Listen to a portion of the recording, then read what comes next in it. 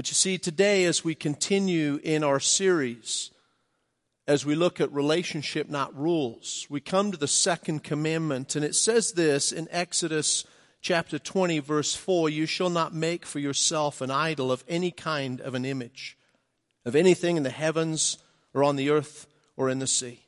You must not bow down to them or worship them, for I, the Lord your God, am a jealous God who will not tolerate your affections for other gods. I lay the sins of the parents upon their children. The entire family is affected, even children in the third and fourth generations of those who reject me. But I lavish unfailing love for 1,000 generations on those who love me and obey my commands." You see, this is the second commandment, the prohibition of building or creating idols, of worshiping things that aren't God. And sadly, this is the most commonly broken of all of the commandments. That may seem strange to us in our culture because today we tend to think of the building of idols as something that we carve out of wood or out of stone. But do you realize we can create idols in our mind? We can create our image of God. And what happens is we start to create God in our image because we've forgotten that we were created in His image. Anne Lamott, in her book, Bird by Bird, depicts this so well when she says you can safely assume that you have created God in your own image when it turns out that God hates all of the same people that you do. Isn't that a thought?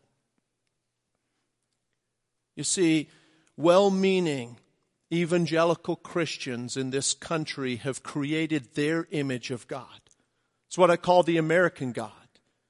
And what's amazing about the American God is the American God seems to care more about our happiness than He does about our holiness. What's amazing is the American God is perpetually consumed with our prosperity, and yet we define prosperity financially because the American God cares more about money than morality. You see, when you and I create these idols in our mind and in our life, we end up with a small God. And when you have a small God, you have big problems. But if you worship the one true God, you not only have a big God, but if you have a big God, you have small problems. So let me ask you today, do you have big problems or small problems? Do you have a big God or do you have a small God? You see, it's the story of Shadrach, Meshach, and Abednego. 3 God-fearing men who were ripped out of their culture and drug off as captives into the Babylonian culture. They were commanded to bow down to an idol, and they teach us how to handle and how to deal with the idols of this world because these were men of conviction, not men of comfort. I'd like you to take your Bible, turn to Daniel chapter 3, and we're going to do something a little different today. We're going to listen to the reading of God's Word. Many of you have the YouVersion Bible app. And if you go on there, you can find Mitchell Berean Church on there, and every week there is a synopsis of the sermon. There's the sermon outline, all the different points of the sermon. You can take notes there. But what we're going to do today is we're going to use that Bible app, and we're just going to listen to the reading of God's Word. So turn with me to Daniel chapter 3. Chapter 3. Nebuchadnezzar's Gold Statue. King Nebuchadnezzar made a gold statue 90 feet tall and 9 feet wide, and set it up on the plain of Dura in the province of Babylon. Then he sent messages to the high officers, officials, governors, advisors, treasurers, judges, magistrates, and all the provincial officials to come to the dedication of the statue he had set up. So all these officials came and stood before the statue King Nebuchadnezzar had set up. Then a herald shouted out, "People of all races and nations and languages, listen to the king's command. When you hear the sound of the horn, flute, zither, lyre, harp, pipes, and other musical instruments, bow to the ground to worship King Nebuchadnezzar's gold statue. Anyone who refuses to obey will immediately be thrown into a blazing furnace." So at the sound of the musical instruments, all the people, whatever their race or nation or language, bowed to the ground and worshiped the gold statue that King Nebuchadnezzar had set up. But some of the astrologers went to the king and informed on the Jews. They said to King Nebuchadnezzar, "Long live the king! You issued a decree requiring all the people to bow down and worship the gold statue when they hear the sound of the horn, flute, zither, lyre, harp, pipes, and other musical instruments. That decree also states that those who refuse to obey must be thrown into a blazing furnace. But there are some Jews, Shadrach, Meshach, and Abednego, whom you have put in charge of the province of Babylon. They pay no attention to you, your majesty. They refuse to serve your gods and do not worship the gold statue you have set up." Then Nebuchadnezzar flew into a rage and ordered that Shadrach, Meshach, and Abednego be brought before him. When they were brought in, Nebuchadnezzar said to them, "Is it true, Shadrach, Meshach, and Abednego, that you refuse to serve my gods or to worship the gold statue I have set up? I will give you one more chance to bow down and worship the statue I have made when you hear the sound of the musical instruments. But if you refuse, you will be thrown immediately into the blazing furnace. And then what God will be able to rescue you from my power?" Shadrach, Meshach, and Abednego replied, "O Nebuchadnezzar, we do not need to defend ourselves before you. If we are thrown into the blazing furnace, the God whom we serve is able to save us. He will rescue us from your power, your majesty. But even if he doesn't, we want to make it clear to you, your majesty, that we will never serve your gods or worship the gold statue you have set up." The blazing furnace. Nebuchadnezzar was so furious with Shadrach, Meshach, and Abednego that his face became distorted with rage. He commanded that the furnace be heated 7 times hotter than usual. Then he ordered some of the strongest men of his army to bind Shadrach, Meshach, and Abednego and throw them into the blazing furnace. So they tied them up and threw them into the furnace, fully dressed in their pants, turbans, robes, and other garments. And because the king in his anger had demanded such a hot fire in the furnace, the flames killed the soldiers as they threw the 3 men in. So Shadrach, Meshach, and Abednego, securely tied, fell into the roaring flames. But suddenly Nebuchadnezzar jumped up in amazement and exclaimed to his advisers, "Didn't we tie up 3 men and throw them into the furnace?" "Yes, your majesty, we certainly did," they replied. "Look," Nebuchadnezzar shouted, "I see 4 men unbound, walking around in the fire unharmed, and the 4th looks like a god." Then Nebuchadnezzar came as close as he could to the door of the flaming furnace and shouted, "Shadrach, Meshach, and Abednego, servants of the Most High God, come out! Come here!" So Shadrach, Meshach, and Abednego stepped out of the fire. Then the high officers, officials, governors, and advisers crowded around them and saw that the fire had not touched them. Not a hair on their heads was singed, and their clothing was not scorched. They didn't even smell of smoke. Then Nebuchadnezzar said, "Praise to the God of Shadrach, Meshach, and Abednego. He sent his angel to rescue his servants who trusted in him. They defied the king's command and were willing to die rather than serve or worship any god except their own God. Therefore I make this decree. If any people, whatever their race or nation or language, speak a word against the God of Shadrach, Meshach, and Abednego, they will be torn limb from limb, and their houses will be turned into heaps of rubble. There is no other God who can rescue like this." Then the king promoted Shadrach, Meshach, and Abednego to even higher positions in the province of Babylon. This is not the first time that Shadrach, Meshach, and Abednego have defied the king's order. In Daniel chapter 1, they are commanded to eat food that God's told them not to eat. And so they successfully negotiate an alternative. God blesses them for that, and they end up with these positions of power within the province of Babylon. Isn't that amazing? They come as captives, as slaves, and they end up in these positions of power. It's what you and I may call the American dream. They've got power, they've got position, they've got possessions. Everything is going great because they obeyed God. And then what happens? There is a change in their circumstances. You see, the king sets up this huge golden idol, 90 feet tall, 9 feet wide. Picture that with me for a moment. It's not hard. It's on the plains, okay, where we live, Nebraska. You can see forever, right? It's good and flat, and you see this 9-story golden statue. Can you imagine when the sun hit that, how brilliant and how far it could be seen? You see, it was obvious. But some of the idols in our life are not that obvious. So how do you detect the idols in your life hidden in your heart that are not that obvious? Take a look at where you spend your time, your treasure, and your talents. This week, I want to challenge you to comb through your calendar and just ask yourself a simple question. Where do I find Christ in my calendar? How much time do I have for His truth? What are the things that I'm scheduling in my life? Is part of the schedule me saying I'm blocking out time for Jesus and the things of His kingdom? Then I want you to comb through your checkbook or your credit card statement. I want you to ask yourself the question, where am I spending His treasure? It's not yours. You see, where we spend our time, our talents, and our treasure reveals what really is important, what we're worshiping today. Now you notice that their circumstances completely changed. And this is where many of us get caught up in whining and complaining, right? Notice they didn't whine, they witnessed. And many of us are wasting huge amounts of time today whining about our circumstances instead of witnessing about Jesus Christ. Here's the reality. Your circumstances will change, but Jesus Christ doesn't change. He's the same yesterday, today, and forever. He is the Alpha and the Omega, the beginning and the end.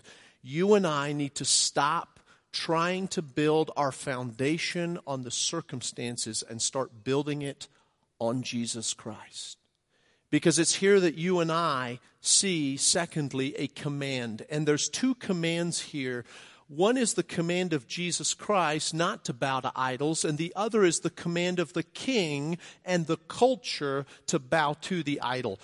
What voice are you going to listen to? The voice of Christ or the voice of the culture? You see, Satan would love nothing more than for you to bow down to the things of this world. It's exactly what happened to Jesus as He was tempted in the wilderness. Matthew chapter 4, verse 8.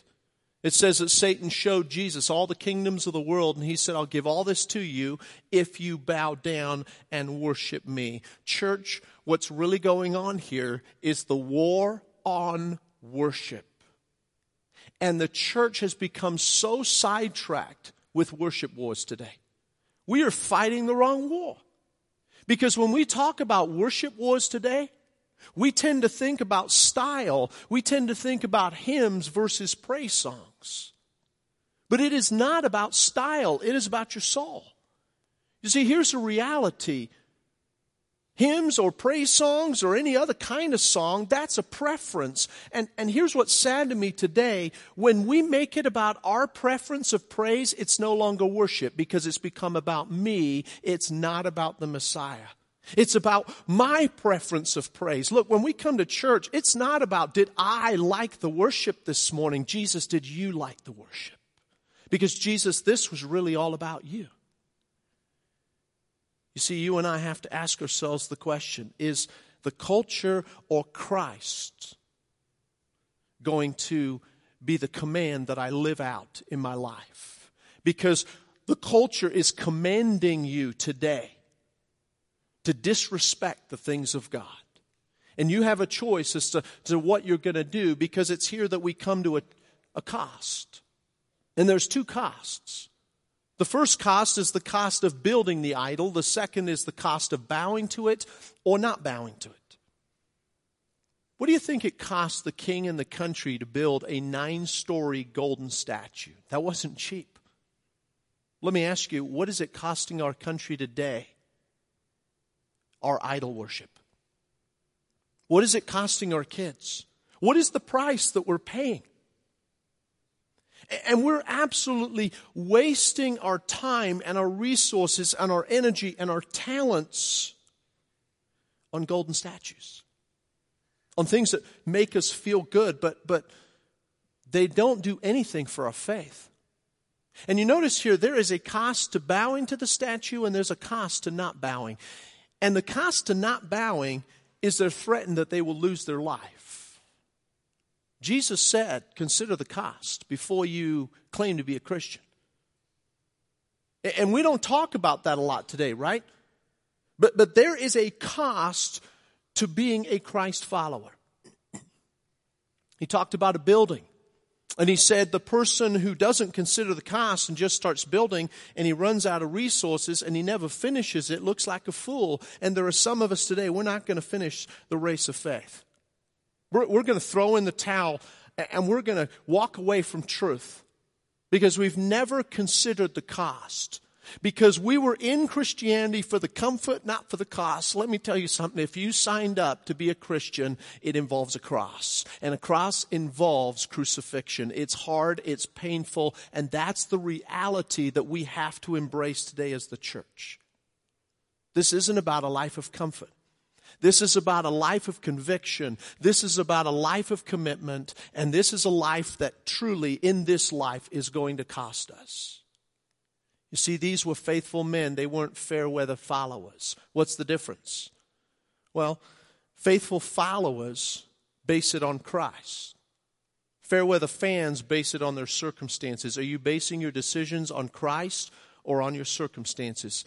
Because here's what many of us are doing today. We're basing our decisions on the outcome instead of obedience. And if it looks like it's going to work out the way that we want, we're willing to walk out God's will. Let me tell you, that's not God's will. That's walking according to your wants. That's walking according to your way. You notice here that nothing changed with these three men. They were absolutely steadfast in their commitment to Jesus Christ. Nothing changed for them. What changed? The culture changed. And because the culture changed, their biblical beliefs just happened to stand out that much more. You know what's happening in our country? There are some churches that are changing, but the truth is the church is not changing. Christ is not changing. He's not saying, oh, okay, well, I'll change my mind on my commandments. No, Christ is not changing. The culture's changing. And that means that our biblical beliefs just stand out that much more. That means that there is that much more opposition. But I want you to notice something here. There was also a cost to bowing to the idol. He took his strongest soldiers, right? These were like these huge, big, buff guys. These were the special forces of his army. And what happened to them when they got near the fire? They were consumed. What did they do? They cowered to the culture. And they were consumed. And I want to remind you, there is a cost to bowing to idols. If you bow to idols, you're going to get burned. And some of us today, we're bowing to the wrong things and we're getting burned and we're bearing the scars of that. You see, it's here that we see the crowd. And the crowd always goes along with the culture. And it's amazing to me in our culture when we watch the news, how they base what's right or decisions on the crowd. Well, all these people wanted it. Do you realize over in Ireland, they just repealed abortion? They've said it's okay to murder babies, is what they've said. Now let me ask you, is that right or wrong? It's wrong, right? But the majority are going along with it. The crowd are saying, here's what we think is what we want to do. And so therefore, because the crowd are in agreement, somehow makes it right. No, it doesn't. And the question that you and I have to ask ourselves today is this question. Are we going to follow the crowd or are we going to follow Jesus Christ? You see, it brings us to a choice. And every one of us, we have a choice. I'm either going to choose to follow Christ and His commandments, walk out His will because I believe in His word, or I'm going to walk according to the world. Now you'll notice this is a life and death decision here. And the challenge for me as I prepared this message is this. Do I love my life more than I love the Lord? Or do I love the Lord more than I love my life? How much do I love Jesus? The problem is most of us think in this country that we're not making life and death decisions on a daily basis. We tend to think that unlike Shadrach, Meshach, and Abednego, who were faced with, okay, either bow to the idol and live or not bow and die, that our decisions are not life and death, but they are life and death. Because if you believe the Word of God that says that sin brings forth death, then how many decisions on a daily basis are life and death decisions? It's just we don't see them as life and death decisions, therefore we don't take them very seriously. Now you'll notice here that it's not just ourselves that the choices impact. Your choices don't just affect your life. They will infect or protect the lives of your kids, your grandkids, your great-grandkids. That's what the Word of God says. Now every generation wants it better for the next generation. I believe God has put within the human heart this desire for things to be better for our kids than they were for us. The problem is it's the way we're defining better in our country today. God defines better as biblical. That if you want things to be better for your kids, in other words, if you want your kids to be blessed, then you need to walk out the Word of God. Believe the Bible. But you know how we've defined better for our kids in this country? Easier. We want things to be easier for our kids than it was for us. But let me ask you, when you had to struggle and things were hard, what did that do? Apart from mature you and grow you up a little bit, it also caused you to be dependent on God, right? See, we tend to think that hard times are terrible and we need to create a problem-free life for our kids. Let me tell you what happens when people spend extended periods of time in space. We take away the pressure of gravity, right? Things are easier. You can float around. You don't have to work as hard. Do you know what happens? You start to atrophy. Your muscles waste away. Your bones become brittle. Why? Because there's no pressure on your life. We have equated today that we need to live a pressure-free life, a problem-free life. It's not that. We need the presence of the Lord of life. And if we want to bless our kids, we need to stop trying to make it easier for our kids and start living out the Bible for our kids. The truth is, we have made it so easy and so good for our kids today that it's bad. Things are hard. And you and I have got to ask ourselves the question, do we want to bless the next generation or burden the next generation? Because they don't need it to be easier. They need Jesus. Now, I'm privileged to have my dad here today. My dad accepted Christ as an adult. And he had a choice. Am I going to continue to follow the culture, cower to the crowd, or walk out Christ's commands in his life? And my dad chose to walk a different path. He chose to follow God. He blessed his son. He blessed his grandkids. He will end up blessing his grandkids, his great-grandkids. Some of you have been blessed by God's gift that he's given to me in teaching the Word of God. But you know where that blessing started? Right there. Dad, thank you publicly for being willing to walk out the Word of God when things weren't always easy. And church, I want to tell you, we have a choice. You see, it's here that we come to control, and this is the reason that Nebuchadnezzar made these commands on God's people. He wanted to control them. It's the reason that the guys went ahead and snitched on them, because they wanted the control that Shadrach, Meshach, and Abednego had. But let me ask you a question. Was Nehemiah ever in control? Or no, Nehemiah. The king, Nebuchadnezzar, was he ever in control? No. He wasn't even in control of himself. You see, his emotion, his anger, he couldn't even control his own emotions. It says his face got contorted and he made foolish decisions that ended up killing his own people. Were the guys who snitched on them, were they in control? No. Jealousy was what was controlling their life. For some of us today, anger is controlling our life. For some of us today, jealousy is controlling our life. Let me ask you this. Was Shadrach, Meshach, and Abednego in control? Well, they're in control of their emotions. But their life was completely out of control. Their circumstances were completely out of control. You see, it's here that you and I discover that the only one who is ever really in control is Jesus Christ. And the Bible says that he is seated at the right hand of the Father. Why is Christ sitting? Because everything's under control. The next time you find yourself in that place where your tendency is to panic and to focus on anxiety, I want you to do this. Stop focusing on your panic and your anxiety and start focusing on the Almighty. Because here's the reality. Your Redeemer is sitting on the throne. He is firmly in control. It's here in the midst of their control that we see the challenge. And the challenge here is twofold. It's a challenge for God's people and a challenge against God. And the challenge of God's people is for them to change their mind. Nebuchadnezzar says, I'll give you a second chance. Do you realize Satan is the king of second chances?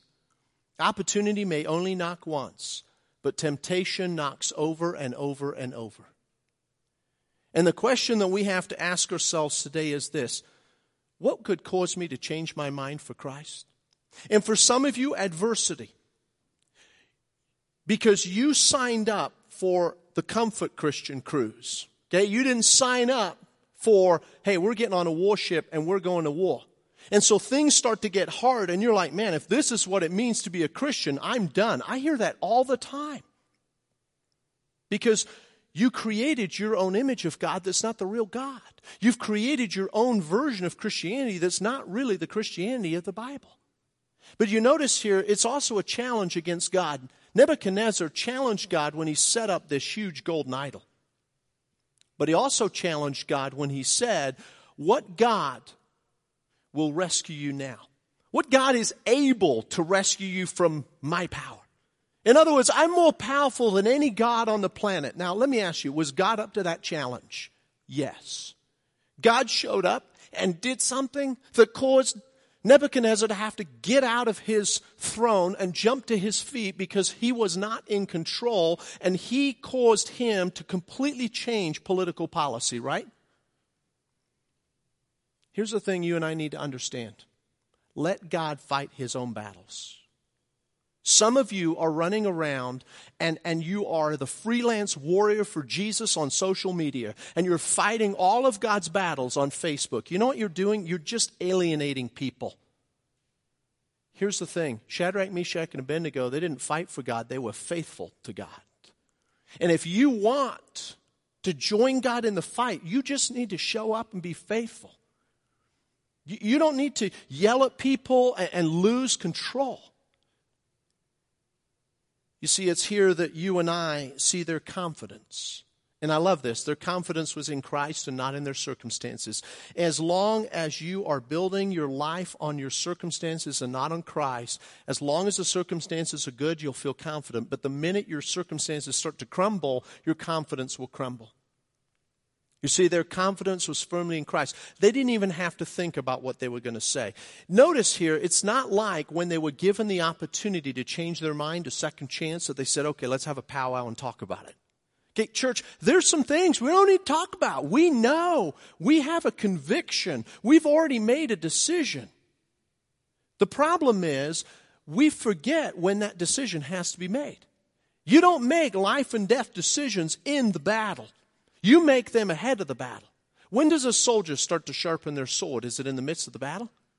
No, it's before the battle ever begins, right? We know the war is coming. We just don't know when. And so that means we've got to be prepared. You better know what you believe now. And we're heading into more and more confusion in this country, more and more conflict. This country will continue to be divided because as the culture goes more and more to bowing to the idols of this world and our beliefs start to shine more and more, we are going to be persecuted more and more. And you better know right now what your decisions for Jesus Christ are. The problem is most of us, we're waiting until we're in the midst of the battle, and because we wait, we waver. Can I ask you, what would have happened if they'd compromised? Man, it would have been so easy to compromise, right? I mean, think about all the good excuses, and we justify compromise as Christians every day. Well, everybody's doing it. The crowd. And so we use the crowd as a justification for not following through on our convictions for Jesus Christ. Well, I did it, but I didn't really mean it. We've used that one, right? Or, well, I'll do this now and I'll just ask forgiveness later. But what would have happened? The whole world was watching, by the way. They were center stage. What are they going to do? I mean, they've talked a good talk. But are they going to walk the talk? Do you realize whether you like it or not, the world is watching you? And if you claim to be a Christian, you're under a microscope. And they're watching to see, is what they say they believe, is what they sing on Sunday what they're going to live out on Monday? You see, it really comes down to, am I absolutely convinced? Is my conviction based on Jesus Christ? Or is it based on my comfort or something else? But you see, they didn't compromise. They conformed. And I love this part of the story. They conformed to Christ. You have a choice. You will either conform to the culture, or you will conform to Jesus Christ. Do you notice how much pressure the culture brought to try to get them to conform? Peer pressure in front of the whole world. The pressure of a legal system. The pressure of, we'll throw you into the fire and we'll kill you. There were all these pressures. Here's what the world wants to do today. The world wants to pressure you into its mold. Romans 12, 1 and 2 tells us that what we conform to will transform. Are you being conformed to the culture or conformed to the image of Jesus Christ? Because if you are being conformed to Christ, you will be transformed by truth. But if it's the culture, you'll be transformed by trash. And some of us today, we've got this garbage in our life. Why? Because we're not being conformed by God. We're being conformed by this world and the things of this world. You see, it's here that we see the companionship of Jesus Christ. And I love this. Jesus meets them right where they're at. Notice with me that Jesus doesn't save them from the fire. He saves them in the fire. And there is a big difference, church. It is not about pursuing a problem-free life. It is about pursuing the presence of the Lord of life. And so many of us have gotten sidetracked in the church because we think that the purpose is a problem-free life. The purpose is the presence of the Lord of life. And you notice that not a hair on their heads was singed. Now, I know some of you are not Boy Scouts, right? And you've been like me at times. You've started a fire with gasoline. Okay, I would not recommend that. And it got really hot really quick, and it came back. And some of you, hopefully just the guys, have really hairy arms, right? And how quick did that hair singe? Almost instantly it was gone, right? Can you imagine being in the furnace that is heated 7 times hotter than usual, that consumed and killed guys before they even got in it, and they're walking around? And they don't even smell like smoke. The other night, my dad, and pray for my dad, Bill. He heads home tomorrow, but he went out down to the lake partying with the grandkids, and I had to go get him late at night. But they're all sitting around a campfire, and they're singing praise songs. It was out of control. And I go down there, and I get him, and we get in the truck, and I'm like, man, you reek of a campfire. I mean, it's instant, that smell of smoke, right? Now, what did Nebuchadnezzar see? I see 4 guys, and what did he say? They're not bound. Didn't we bind them up and throw them in? Do you see what the culture does? It binds us up. Do you see what Christ does? He breaks the bonds. And here's the reality. When we're living in the presence of Christ, we're no longer bound. We're free to walk about. And don't take that freedom for granted. Don't squander that incredible grace that God has given you. Don't allow that to cause you to go back to a life of sin that just is going to bind you up again. And one of the things that breaks my heart as a pastor is to watch people who've been freed, who have been set free, and their ropes have been broken, and they go right back to that same kind of life of bondage because they cower to the crowd instead of living for Jesus Christ. You see, it's here that we discover what we're comfortable with. Their comfort was in the fire with Christ. Isn't that amazing? The last place our flesh would ever want to be is in the fire. But if Jesus is in the fire, that's where our faith wants to be.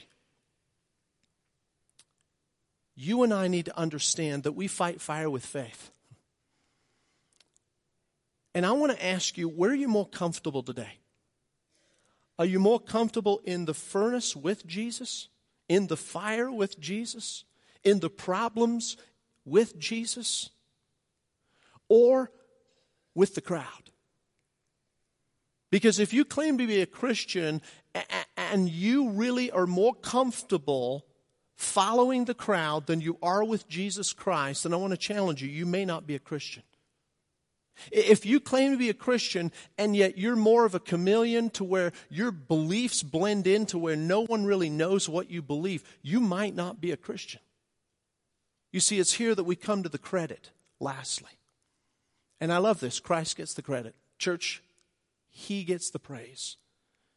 The reality is this. It was never about the problems. It was always about His praise. Nebuchadnezzar challenged God. What God can save you now? And what happened? Political policy was completely changed. And all of a sudden, instead of the fear of having to bow down to an idol, there was this freedom to live out their faith. We don't change political policy by fighting through the flesh. It is through a life of faith. And I'm going to tell you, God can change the minds of men. Do you believe that today? I love the fact that Nebuchadnezzar completely changed the political policy. You see, it wasn't just that there was freedom in the fire. There was now freedom to live out their faith throughout the whole kingdom. But you and I have got to make a decision. Are we going to make it about the problems or about His praise? And when God shows up in powerful ways in our life, who's going to get the credit? Am I giving the credit to Christ? Or am I going to try to keep the credit for myself? And there are some of us today, we're living in the spotlight. We're trying to steal the Lord's limelight. He was the one who did the miracle in the fire. He's the one that did the miracle in your life. Because here's the reality. Without the cross of Jesus Christ, we will be consumed by the fires of hell, right? Jesus Christ showed up, and what did He do? He took away the pain of the fire. He took away the problems of the fire. He not only dealt with the fire now, He dealt with fire for eternity in our lives. So that we could be free. Free to what? Run around and sin? No, free to share the Savior. Are you going to live a life of whining or a life of witnessing for Jesus? Because here's the thing, you don't have to live in fear. You can live out your faith. This morning we have an incredible opportunity to come to the table. And as you come this morning, you don't have to be a partner or a member of Mitchell Berean. We ask that you've placed your faith in Jesus Christ. We ask that you've confessed your sin and you've come clean.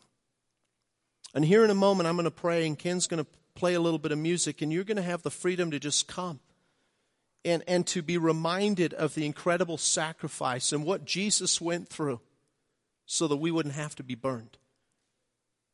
You see, as you come to the table, I want you to sift your heart, and I want you to ask yourself this question: are there any idols in my life? Are there any things that I'm trusting in that are not Jesus? Let's pray. Father, I thank you for this time. I thank you for your word, and I thank you for how you speak to us. And God, it's in these still moments where we come to the table that we're reminded of the incredible sacrifice that you paid. And I pray that we would sift our hearts and we would see, you would show us those areas where we're not trusting you. Help us to come in freedom this morning, for we pray these things in your name. Amen.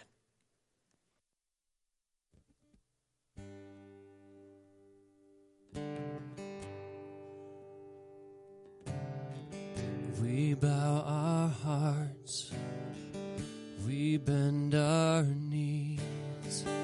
Oh Spirit, come make us humble. We turn our eyes from evil things. Oh Lord, we cast down our idols. Lord, give us clean hands, give us pure hearts. Let us not lift our souls to another. Give us clean hands, give us pure hearts. Let us not lift our souls to another. And oh God, let us be a generation that seeks your face, oh God of Jacob. And oh God, let us be a generation that seeks your face, oh God of Jacob.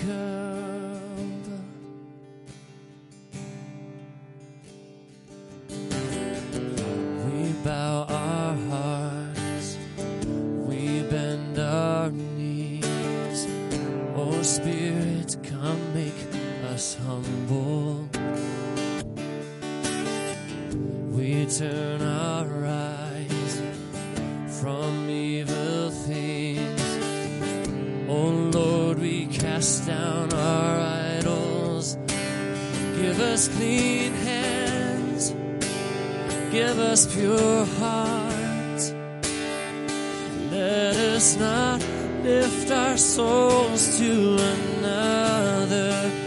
Oh, give us clean hands, give us pure hearts. Let us not lift our souls to another. And oh God, let us be a generation that seeks your face, oh God of Jacob. And oh God, let us be a generation that seeks your face, oh God of Shadrach, Meshach, and Abednego.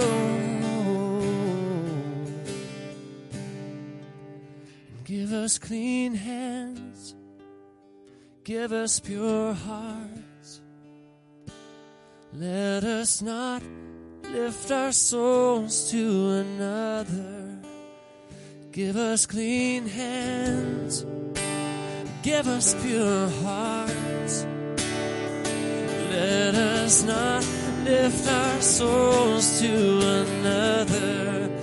And oh God, let us be a generation that seeks your face, oh God of Jacob. And oh God, let us be a generation that seeks your face, oh God of Jacob. Oh God of Jacob, the only living God, the only one who saves. And oh God, let us be a generation that seeks your face, oh God of Jacob. And oh God, let us be generation that seeks your face, oh God of Jacob.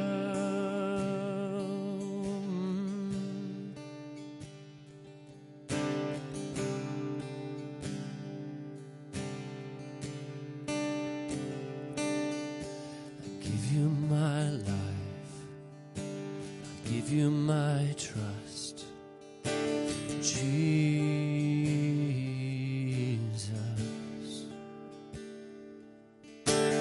You are my God, you are enough, Jesus.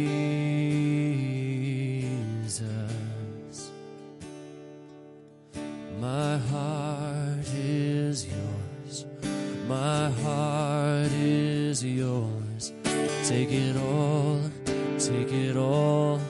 My life in your hands. My heart is yours.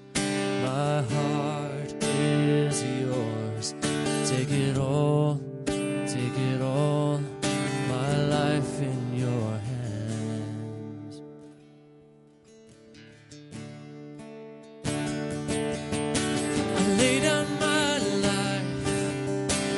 Take up my cross, Jesus. For you are my God, whatever the cost, whatever, Jesus. Oh, Jesus.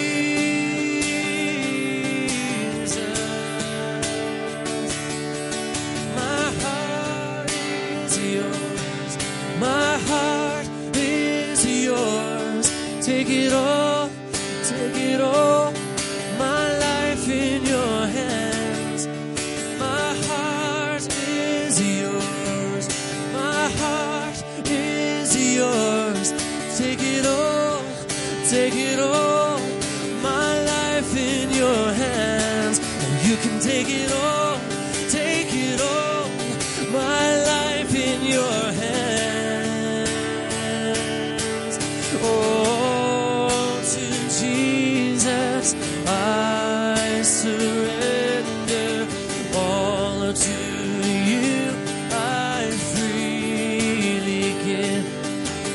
I will ever love and trust you in your presence. I will live in your presence. I will live.